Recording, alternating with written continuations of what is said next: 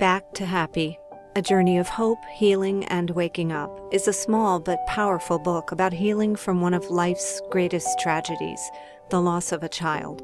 It's about love and sadness and being human. The 9 lessons in Back to Happy are intended to be food for a broken but awakening soul. Healing from grief and loss is possible. Finding joy again is possible. Back to Happy, in paperback, Kindle, and audiobook at Amazon.com. For more information, visit backtohappybook.com.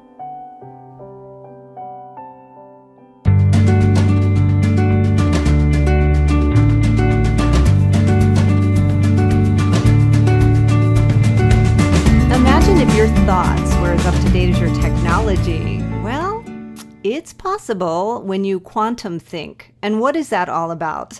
Hi, everybody. I'm Connie Bowman with Happy Healthy You. And my guest today is Diane Collins. She is such an original thinker. She's a media personality. She's the author of the 6-time award-winning bestseller, Do You Quantum Think? New Thinking That Will Rock Your World. I love this book. I finished it, and it's considered a must-read book for our changing times, and I can't agree more. Diane's life is dedicated to helping people live spirited, joyful, and masterful lives through our leaps in awareness and learning what she calls the physics of the mind. And Diane created Quantum Think, which is a system of thinking that includes 21 principles to connect us to living our full potential. I just love this stuff. From inner serenity to harmonious relationships, business results, and global affairs. In her book, Do You Quantum Think?, she puts it all together by integrating science, philosophy, and spirituality, and drawing on sources from cutting-edge scientific innovations to the wisdom of the world's greatest spiritual leaders made practical in daily life. Hi, Diane. Thank you so much for coming on the podcast today. Hi, Connie. I'm so thrilled to be with you and everyone.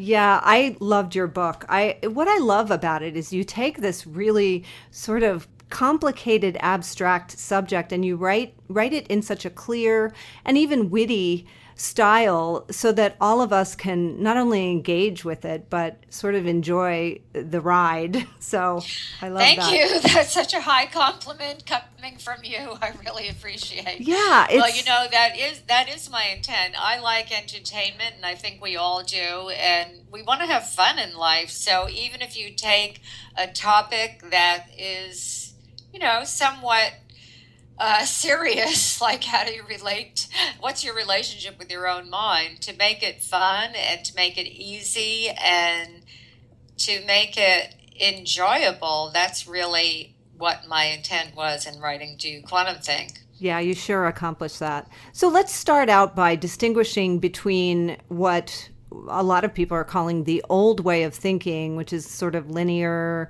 based on physical matter, and the quantum worldview. So maybe talk about how they differ. Okay, great. Well, if you think, like my growing up, and I'm sure a lot of people in this conversation with us now, beyond the limits of space-time, learn along the way. As you think, so you become. And we know that even in the most superficial way of thinking about it, not bad, but just, a light way of thinking about it, that our habits of thinking and the meanings we give those thoughts, our habits of thinking give rise to our actions, including what we say, how we listen, how we relate to our situations in life, and therefore to all of our results. And results meaning our experience moment to moment. So you could say the experience of ourselves from the inside, our spirit, the results meaning how we are connected with others, our relational field, as I like to think of it, in our communications, our connection, and also the outer results, what we think of: houses, money, cars, career, business results, etc. And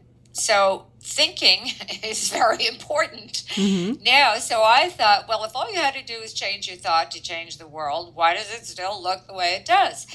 And it's what I discovered, Connie, was that our thinking is not as free and independent as we would like to think of ourselves. That thinking, well, it's like this: if thinking creates reality, what creates thinking? That was my question.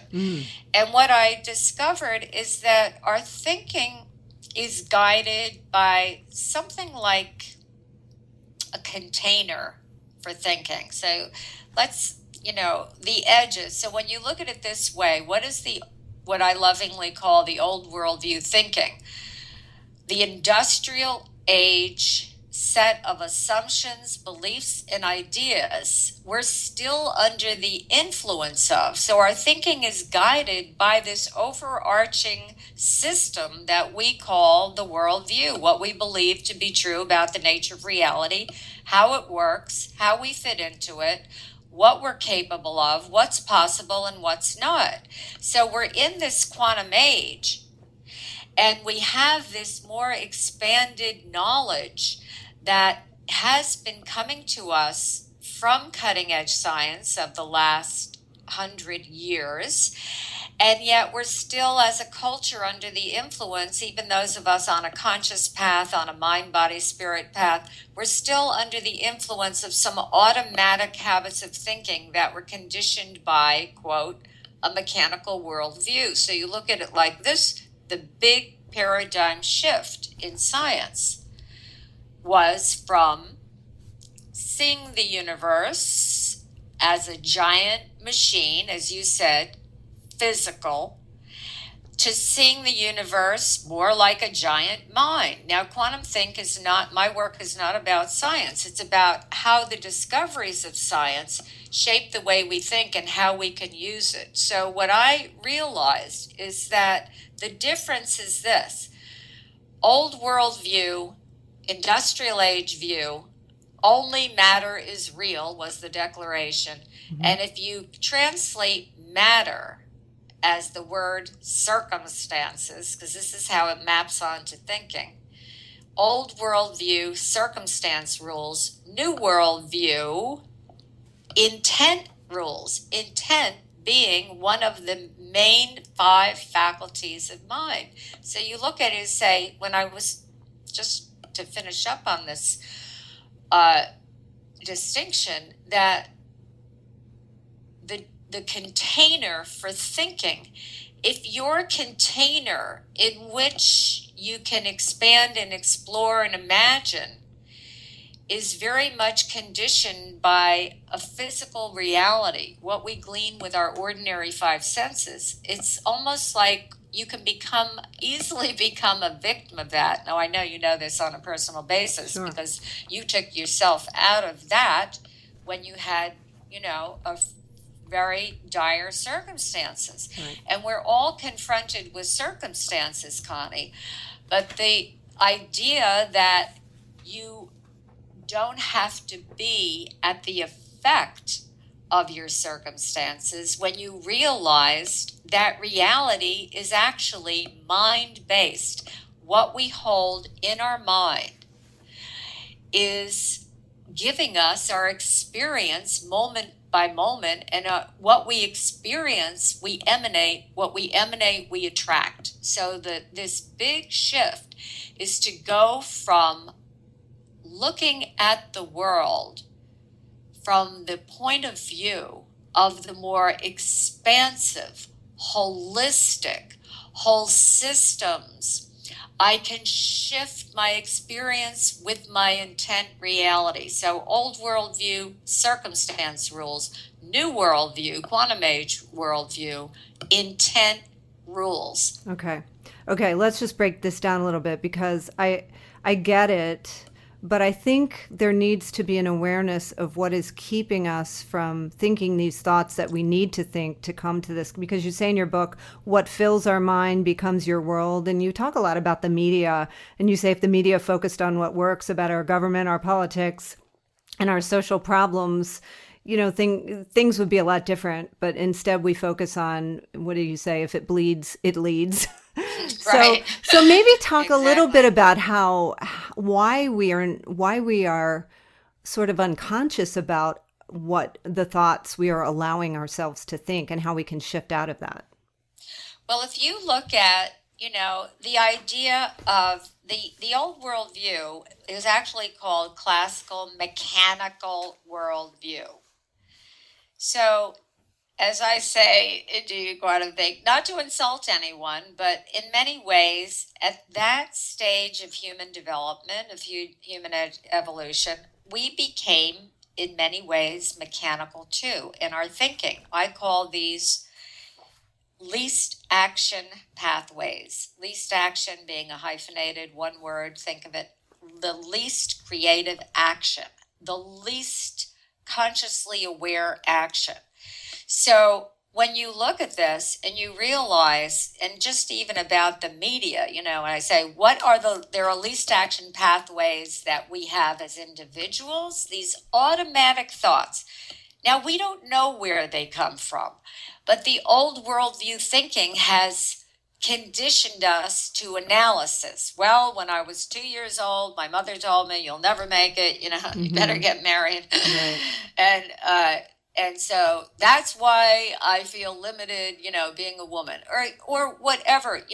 We will never really be able to pinpoint, because from a quantum worldview, there's no absolute and static way that anything is. We're in a universe of energy and flux informed by intelligent energy. And we're the focal points of being able to direct that. So when you look at why do we have these thoughts, these unwanted thoughts, these what I call wretched self-syndrome thoughts that's got to go, right? Any of the, I'm not good enough, I don't know if I can, what if it doesn't work out, and any variation on that theme. And so if you look at it, I gave it this label. We're least action pathway, and it's actually part of the quantum think principle called infinite possibility. In every moment, there's an infinite number of ways that we can focus.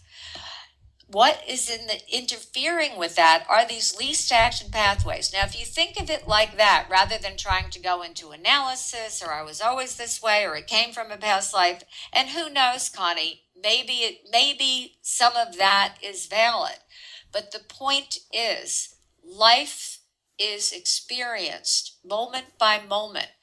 And when we can get a new relationship with our thoughts, I'll do it with everyone right now. Okay. Make a distinction. This can free you forever. This is simple and really and valid. You can make a distinction between a thought that you originate, that you initiate. You're generating it consciously, choosing it. And a thought that just visits from the surrounding atmosphere. I call it the thoughtosphere.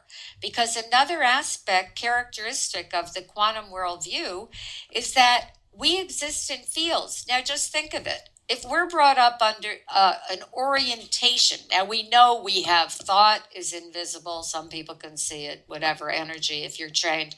But just for the most part, thought is invisible. Energy, subtle energy is invisible. Spirit is invisible. All these, soul is invisible. And we know the importance of all of these various dimensions in our life, yet our societies, I say blame it on the old worldview, these automatic thoughts. Our society's orientation around the ordinary five senses, just in education you can see it.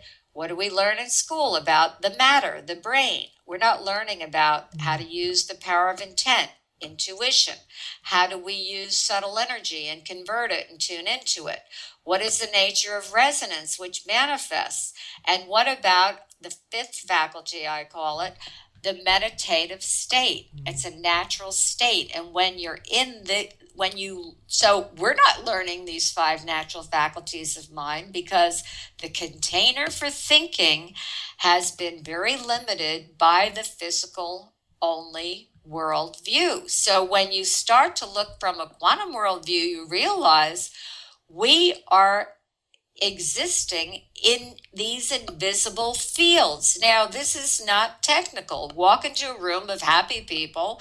Before you hear them utter a word, you can feel it. Mm-hmm. You feel it vibrationally, right? Sure.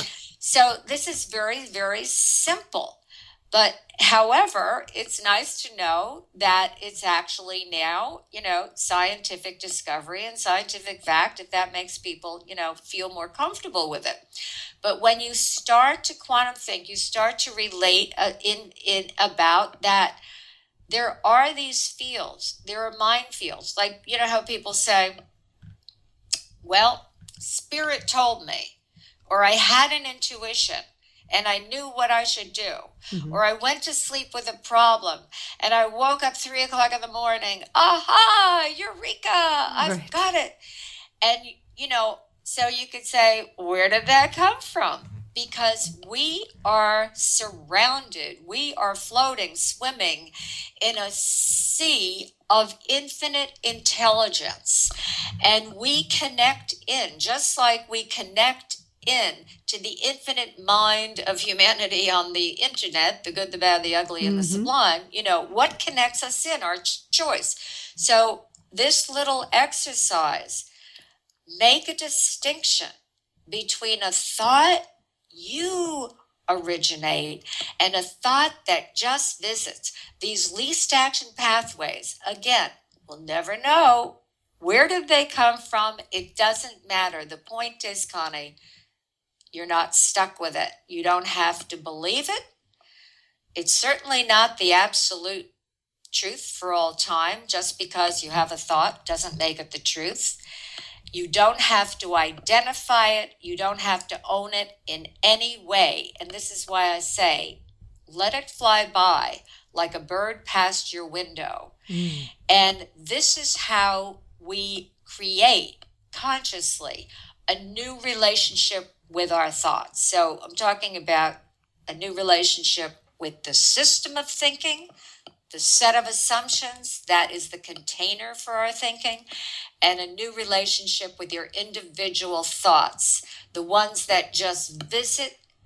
If they don't empower you, if that thought doesn't make you happy, don't own the thought. Sure, yeah. Let it fly by. So it's really thinking intentionally, allowing your thoughts to be more intentional.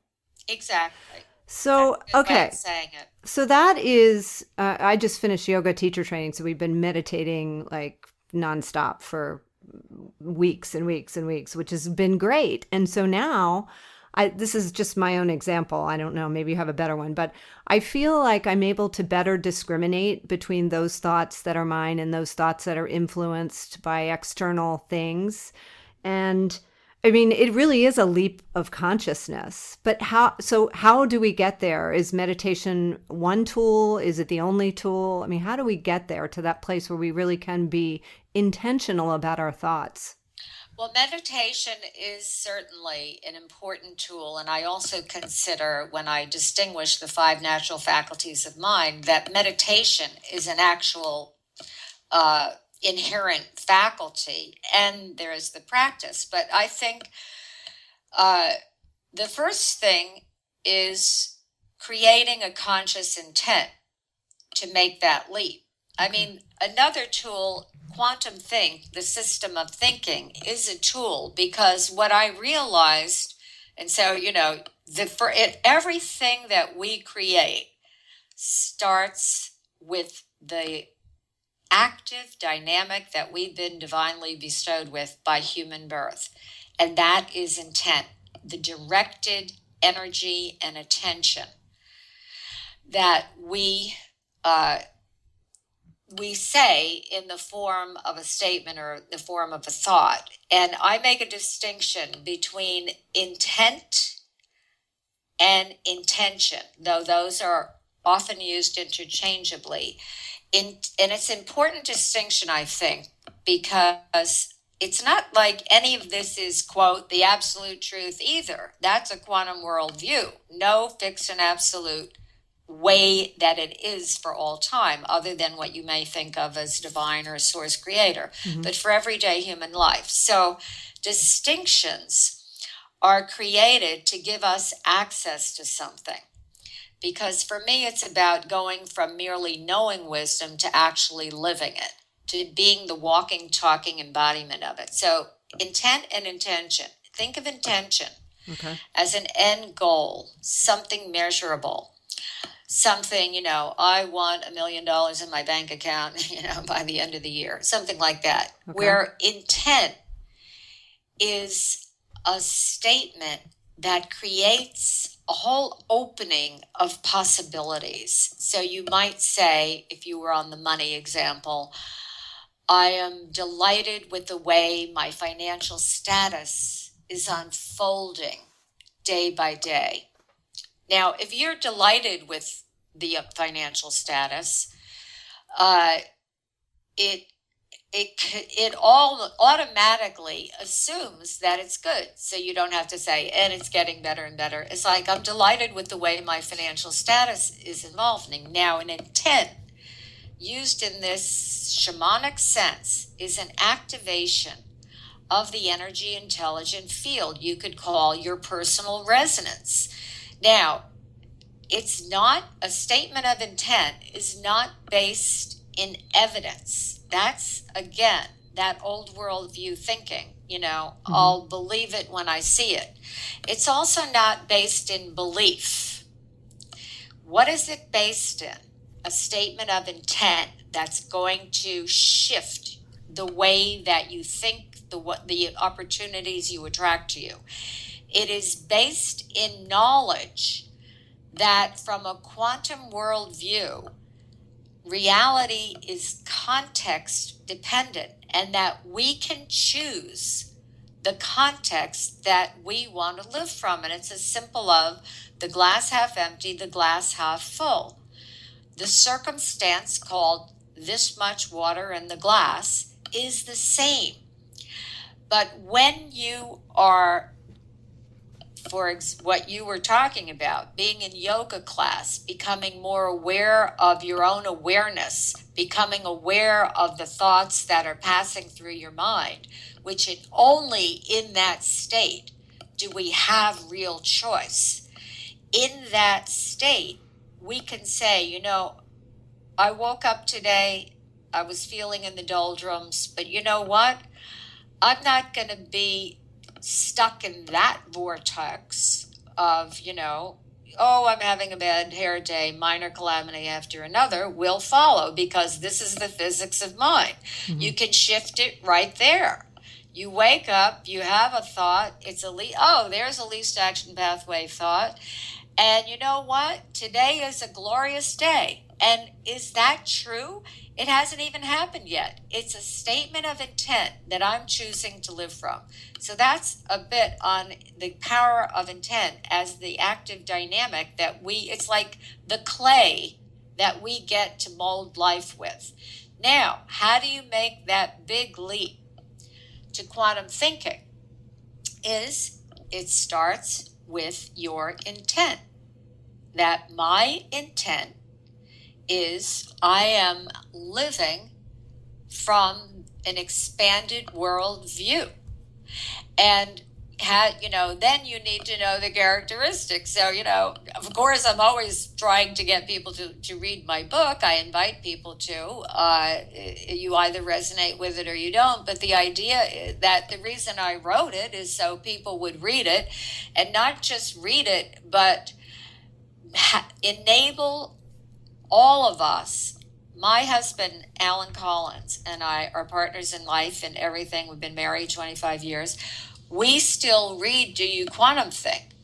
Quite frequently. We use it intuitively, open it to any page, or we know the distinctions. So sometimes we say, let's read about, being in one conversation or whatever it is. But because what it does is you connect to your own awareness as you read. When you give yourself something experientially, I think that's what happens in yoga class. You can tell me your experience, is that you're in there, you're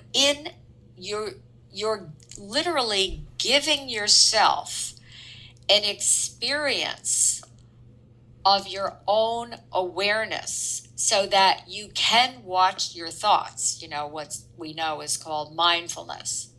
You can watch your thoughts, and when you can watch your thoughts, then you don't have to grab onto any of them. You can say, you know what? I say it to this in the shower because I have a lot of thoughts. I like to let my mind drift, right? Mm-hmm. In the shower, people say there's something to do with water. We're mostly water, so that would activate whatever is going on. And if I have all of a sudden start thinking something that is bringing me down, Connie, I just say silently to myself, wait a minute, I don't want that thought. Now, what can I intentionally, as you say, good way of saying it, think about that will shift my resonance right now? And so that's how it works, creating an intent for a leap in consciousness. That's really powerful, and that totally does happen in yoga, but I feel like yoga also gives you an opportunity to distract the monkey mind a little bit with the breath and with some of these movements that are so I think the asana in yoga, sometimes they're there for the body, but I think what they're really doing is distracting the mind and allowing spirit or our intention to flow in or flow out, whatever. That's it. And, I've been a student of meditation for, I don't know, forever, but a serious student. And I have, engaged in different practices with different meditation masters. The one that I focus on most is called Siddha Yoga, SIDDHA. Mm-hmm. And so what you're talking about, there are different types of yoga. And the asanas, the postures, is called Hatha Yoga. And then there are other yogas called Jnana Yoga, which has to do with, knowledge. It deals more with the wisdom, the intellect part of it. And there is Bhakti Yoga, which is devotional, which, if anyone knows the stories of the gopis, the milkmaids, and Lord Krishna, and they were just, Lord Krishna, they didn't have to do anything. It was just, they were totally devoted. But It's exactly what you're saying. When you look at Hatha Yoga, a lot of people may not realize this, but all of yoga, and yoga means union. Right. What is the union? It's the union of, let's say, your individual self to the higher self, to the all that is self.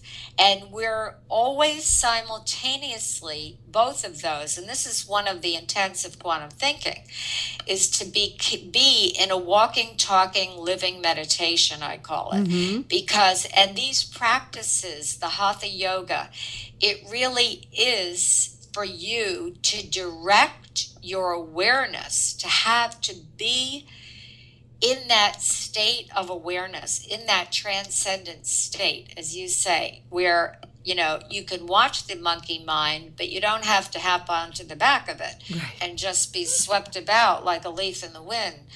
But you learn as a habit, and your body, those asana positions, assist us in that focus. And the more we do it, I heard somebody say a long time ago, I always liked the way he thought of it, because people call about the ego. I say, love your ego, love yourself. I'm not an ego basher like a lot of teachers. Me neither. The ego is what we live in everyday life on earth, right? Sure. The roles we play. You're an actor, right? We all play. Why do we all love movies, television, acting? Because celebrity, the big, larger than life personas, because it reflects ourselves back to ourselves, right? Right, exactly. In a fun way. And so when you think, there's a distinction in quantum thing called being center, and the practice is to become the watcher. The recreation, I call it, recreating the distinction in your life so that it's, integrated in you. And becoming the watcher, I have this quote in there from a master who says, another meditation master, but he says, to the master, life is like watching a movie. And you just enjoy the practices to see. It's not like watching a movie detached, but it's watching a movie unattached, which is, there's a very important big difference. Detached is like you're aloof, you're not participating. So getting back to the idea of ego and ego and the small self and the higher self with a capital S, is that when you can see life like entertainment, that was the quote, sees life like entertainment, like watching a movie, then what happens is you start to enjoy all the quirks and idiosyncrasies of the characters in your movie, right? Yes. In your life, of the character you are. And it's not like we love, all the quirks, you're married, I'm married. I mean, we know what that's like, right? Right. You're not going to love every little characteristic about whoever is important to you in your life. But when you become the watcher, when you're being centered in present moment awareness as a way of life, then you are simultaneously living in that transcendent awareness of awareness state, and at the same time, fully engaged, enjoying your life, whatever happens to you. And then it sort of, for me, it feels like, and I think you're talking about the observer effect. Are you here? You talk about that in your book. Are we? Is this what? Well, that's a little different. Okay. But what were you? Before we get there, I feel like for me, life is living me more so now that I sort of feel like I'm skirting around the edges of this world that you're talking about. I feel like everything that comes into my life is there to show me something about me, about my experience here living, and it seems more miraculous, and I'm appreciative rather than being stressed out by some of the things that come in. So it's a different way of looking at it. It's pretty cool. But maybe you could. It really is. Yeah, and it's just miraculous. It's just miraculous. Well, I live that way, and I don't like to ever say, I live that way. Right, because then you'll get bit in the ass. You got to be careful. Quantum think, and they're familiar with quantum principles or spiritual principles, which I'm bringing it together, as you know, because you read it, into making it practical and modern, in modern life. But it's not like, I live this way, because mastery, the way I look at it, is a moment-by-moment proposition. Oh, I was going to say, so this guy that I heard say it this way many, many years ago, he said, between, when are you stuck in the ego state where, as you're saying, life is living you. It's like it's like bathed in the infinite possibility and the infinite intelligence of life, and you're following along, and you're still taking, there's a certain free will and destiny going on. So you've got your destiny, we're all have whatever we're born into. And when you start to relate to it like you are, Connie, where, okay, this is where I'm supposed to be. Why am I being shown this? And when you start to relate to that life that way, that's part of what I was talking about earlier, about relating to the field, to the intelligent field, is that you're relating to that which is infinite, but it's in a certain way unknowable, but the principles are working. So you have a lot of different intents in life, and then the dynamic of allowing, that's one of the principles. Sure. Allowing what shows up, and then relating to it as you are, Connie, in a conscious way. I keep promising to say what the guy told me. Well, he said about you shift the percentage. So when people, for example, start to meditate, or, some people say, oh, I can't meditate, or I can only sit, I can't even sit for a minute without my mind, the monkey mind going crazy, flitting all over the place. But the more you engage in the practice with the intent to be centered, then, as he said, you shift the percentage. And so that's what happens. So instead of living in life victimized by your circumstances, including the circumstances called you're visiting least action pathway thoughts, those are circumstances too. Right. Instead, you're doing what you're doing. It's like you're choosing. So when I say, well, I live this way, or people look at the book and they go, I know the quantum principles, but it's not about knowing it. It's about living it. It's about being it. The famous Gandhi quote, be the change you want to see in the world. Well, if we want to live the principles of consciously collaborating on creating a beautiful life on this planet for ourselves, our families, our communities, and the world, then guess what? That's up to us to start being that consciously aware being. And I think that is really the exciting thing that's going on today is, people talk about the great shift, the shift in consciousness, the leap in consciousness. But it does mean that we have to choose it consciously. When you choose a life of mastery, when you choose a life of conscious evolution like that, I'm here to consciously evolve myself to the highest state that I can be in. I mean, that to me, Connie, is about the best contribution we can make on this planet, because that's what people pick up on, our state. And how can that change the world if one person, I love this question because I've read different ideas on this. How can one person evolving toward that goal change the world for the better?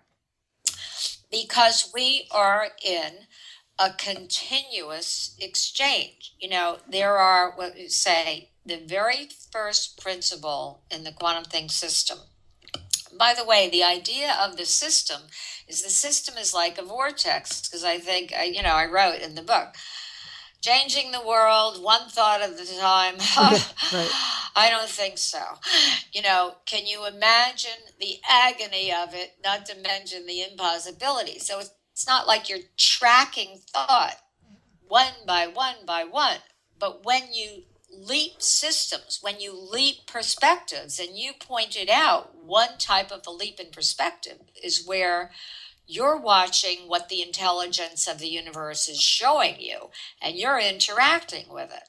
So that is where it's like you put yourself in a vortex of new thinking, it's thinking that takes you to a new condition for your life. So it's not just the cognitive click, click, click, left brain.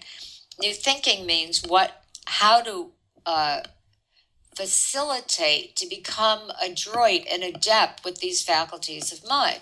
And if you look at it in the system, it's like going on a road trip.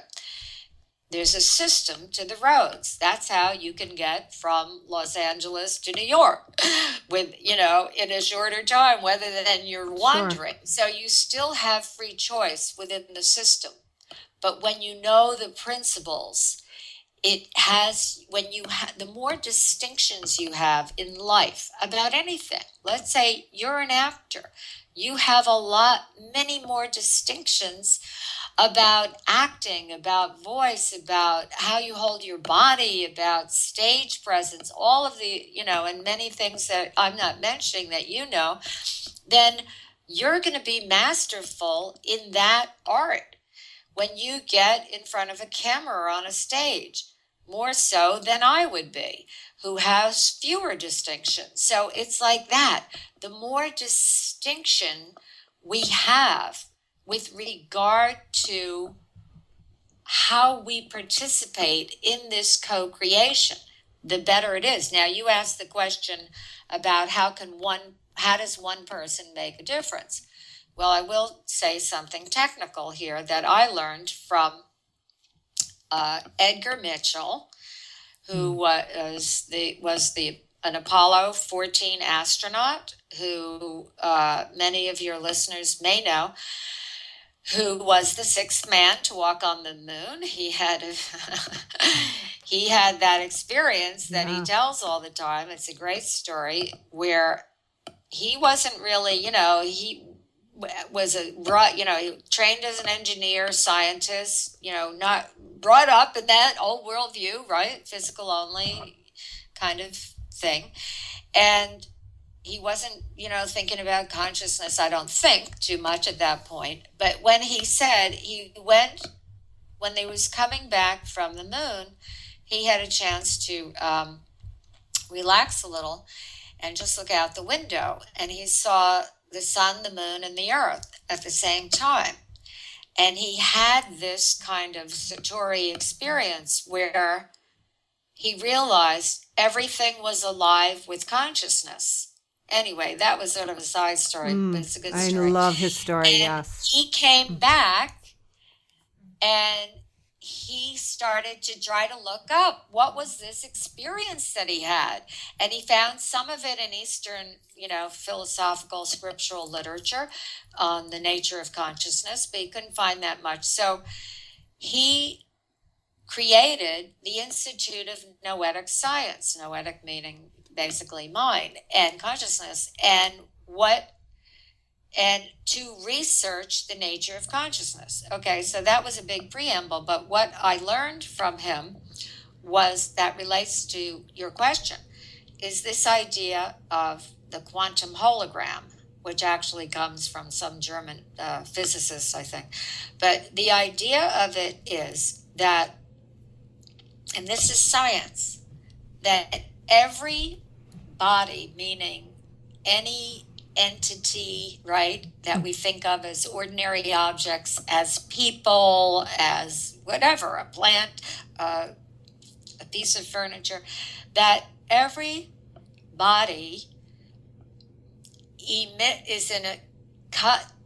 contains the event, is how he says it, the total event history of that object, and it's constantly emitting it, and we're in this continuous exchange of this energy, information, consciousness through the field, all of the above, because life is multidimensional, and we can't quite figure out, exactly how to say it in words, which are limiting by nature. But when you look at it and you realize, walk into a room, and this is one of the things, by the way, that I'm sure you know, because as you become more sensitive and as you start to clear the static on the radio of your own being, the connectivity between you, your intent,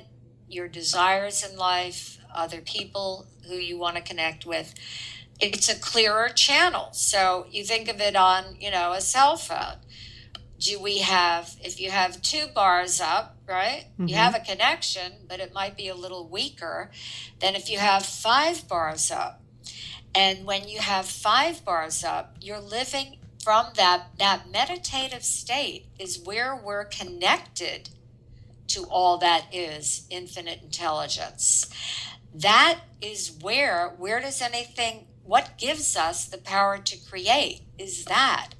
So in your yoga class, in the meditation, in the reading of Do You Quantum Think, or any of the other many, many, many tools there are coming, being revealed and being offered on the planet at this time, even the simplest thing that everyone says, of going in nature, walking out in nature, connecting to the energy of trees. I live on the ocean here in Miami Beach, of connecting to the sea, the sky, the birds, any of that, that gets us focused. And so when you think about, what am I emanating? You know, what I was going to say, when you start to become sensitive to subtle energy, and that it can be converted, we can use it. If you're angry, I do this on the tennis court. You get angry or frustrated, that type of emotion, it's not necessarily negative. That's old worldview thinking, either or. That's a negative, you know, anger is negative, love is positive, right? Right. But it's not, in a quantum worldview, nothing, you know, who said in Shakespeare, nothing is either good nor bad, only thinking makes it so. Right. Right. And that's true. It's how we choose to land on that. So if we go on the tennis court, and I'm missing my shots, and all of a sudden I'm feeling that, you know, frustration. That frustrating energy, and I'll say to myself, okay, let me convert this energy. And how do you do it? By nature of intent. Just because I became aware enough and I'm saying, okay, let's channel this energy into something else. But it really has to do with that nanosecond, that instantaneous shift in intent. Mm-hmm. So the quantum hologram, this is science. We're always emanating and we're always picking up on what we tune into. And I was going to keep saying, when you become more sensitive, you can feel the density of something or a person. When someone is stuck in these, you know, kind of, I don't like higher or lower, but for the purpose of this conversation, you could say in the lower kind of emotional field where, you know, let's just say something simple, somebody complaining, someone, what else do we do? Griping. Let's make it, we all have these least action pathways. You can also use the tennis example. I mean, if you're playing tennis with a partner who's super competitive, and I don't know, I play tennis too, and I have shifted to a less, I want to win. Surely I want to win, but right now I really just want to have a good game and have a good experience and give my partner a good experience. I mean, that sounds kind of la-la, but it's true. I don't want to. You know what? So. That's not la-la. And let me tell you, I have to tell you something very interesting about this that relates to that. And you know what?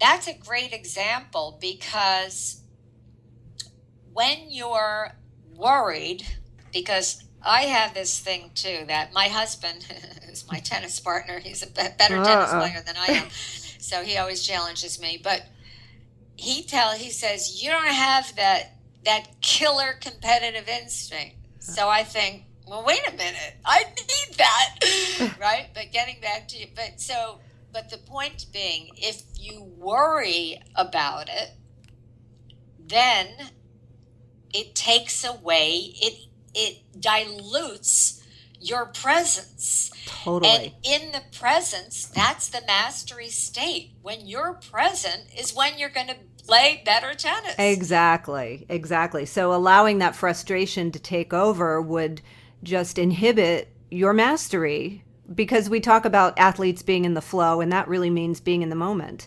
And the only way to stay in the moment is to be present, to breathe, to make those choices of intention, like you talk about. Right, and to get, gosh, to have that kind of relationship with your own mind. And of course, you probably watch the major Grand Slam tournaments. Do you? Yeah, every once in a while, yeah, when I remember to.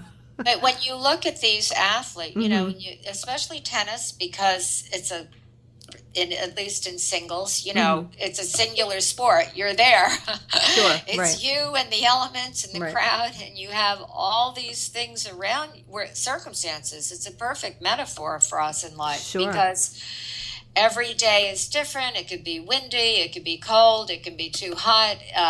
you can be playing in your opponent's hometown and the whole crowd speaking about the power of intent. That's powerful there. Mm-hmm. There for them, and so you're dealing. So when you look at it and you say, I used to make this distinction when we would do our Quantum Think teleconference programs between a master and a champion. That a champion, has this, you're winning consistently, so you're a champion. But what makes a master is different, because a master can win under any circumstance, because they're coming from that place that I say from which all greatness derives. Like you say, you're in the zone. And that, to me, Connie, is really, it's the essence of life. And I want to also just, not pass over and highlight what you said. It's just enjoying it. I was going to say, I have a related story. We have a client who is a golfer, is a senior level executive in a major corporation, and we do consulting, by telephone, and he works on his golf game. And Alan and I don't play golf, but we both talk to him and coach him on his golf game. My brother, who's a big golfer, always wonders, he's puzzled. Alan, how do you coach somebody on golf when you've never played a round of golf in your life? Because when you get to that level, I was going to say about, the top tennis players, the top golf players, it becomes about the mind, and all the announcers, they always say it, well, this is mental now, this is nerves now. Sure. This is the importance of the mantra of Quantum Think. When you master your mind, you master your life. So anyway, this client, he was sort of in a slump in his golf. And then we were coaching him and creating an intent. And it was along the lines of what you said. He decided he was going out to play, and he was playing in a tournament. And he was a little bit nervous about it because he never really played in a club tournament. And he was playing with some very high-level players. Well, this is what happened, bottom line, is he went out to play with an intent similar to yours. I'm enjoying playing golf today, and I'm bringing, I know the best is, I'm bringing the best to the game. So he wasn't thinking about the score. He wasn't creating an intention, and I'm going to win. That's where you limit the infinite intelligence. Mm-hmm. When we come up with just one little thing of how we see the picture, how it should end, then we're not allowing for, hey, what can happen? The possibilities, yeah. He went out, and guess what? He beat the guy. He came in second, I think, but he beat the person who was the number 2 in this whole club, ranking. So this was kind of unheard of. But this is the power of intent. Sure. This is the power of not being attached to the end result.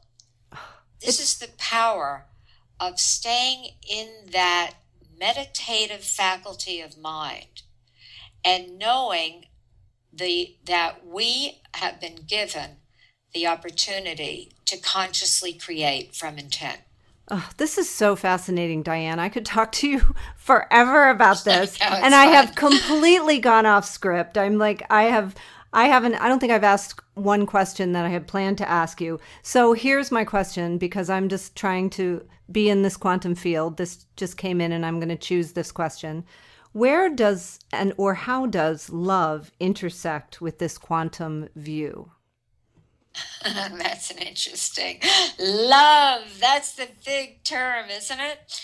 Well, love is there's a distinction in Quantum Think, one of the principles called emotions and the power of mind. Love from the inside out is the subtitle. And this is how I think of it. I say okay, scientists forever, searching for the unified field. And love is really our natural state. Mm. And it's not like we have to go looking for love, looking for love in all the wrong Right. places. It's that this is the power of context. And earlier in this show, and I mentioned that from a quantum worldview, reality is not fixed. Reality is context dependent. So if you operate from the context that love is the underlying unified field of all of life, and of course, every great wisdom master has said it, right? Mm-hmm. But if you start to live from that it's a profound relationship. It's a profound relationship with your own intent to live from that condition, because you know that that is the essence of who we are. This is not flowery, language. This is the essence. And we all know it, because in the spiritual dimension, we do experience that. When things, when people get distracted, what I call by a conceptual, that separation consciousness, by the way, that the old worldview has conditioned us Mm-hmm. to that, in the physical dimension, we look separate from one another. We look different. Who knows did that give rise to all the bigotry and fear and everything else that's going, we call our divisiveness in society? And maybe it did, but we tend to think in parts rather than wholes. Well, when you start to live from wholes, you're living from that field of love, and you recognize it. Look what happened on 9/11, right? All of a sudden, the politicians in the United States were hugging across the aisle. Then I call it, it was a crisis awakening rather than a conscious awakening. Mm-hmm. And so that's what I feel now. What were you thinking about love, Connie? No, that's exactly, you articulated it beautifully. I wanted to end on that note because I do feel like it comes full circle back to love. And a lot of people don't appreciate that, I think, when they start thinking about these mind expanding topics. So I just wanted you to tell me. And it was beautiful. Yes. So love is the source, right? Yeah. Love is the seed, Yeah. the blossom, and the fruit of life. And now we can just look and see all the different ways that love expresses. That's infinite. That's beautiful. Thank you so much. We could, as I said, talk about this forever. And your book is just a resource that I think I could go back to over and over again. And I'm glad you brought that up, because I think I'll start doing that. And I love at the end how you have some of these quantum think recreation, how to live the wisdom of resonance. And there's a few different exercises that you have in the back of the book. So those are really powerful practices that we can kind of build these muscles. So give us the information that we need to get the book and to find you online and to connect with you. Great. Well, thank you so much for having me. I really enjoyed our conversation so much. Oh, me too. And the best place is to go to my website, which is DianeCollins.com. Diane is spelled with two N's, DianneCollins.com. And everything is there. My newsletter, if you want to get an article on how to apply quantum thinking in your business. My book, all about it. Links to Amazon and Barnes & Nobles. Lots of free audio, a couple of videos. Social media, blog on Huffington Post, It's all there. So visit me there, DianeCollins.com. And again, thank you from all my heart for having me. Oh, really appreciate the thank honor. you. I've enjoyed being in your thoughtosphere. I love that term. Great. Thanks so much, Diane.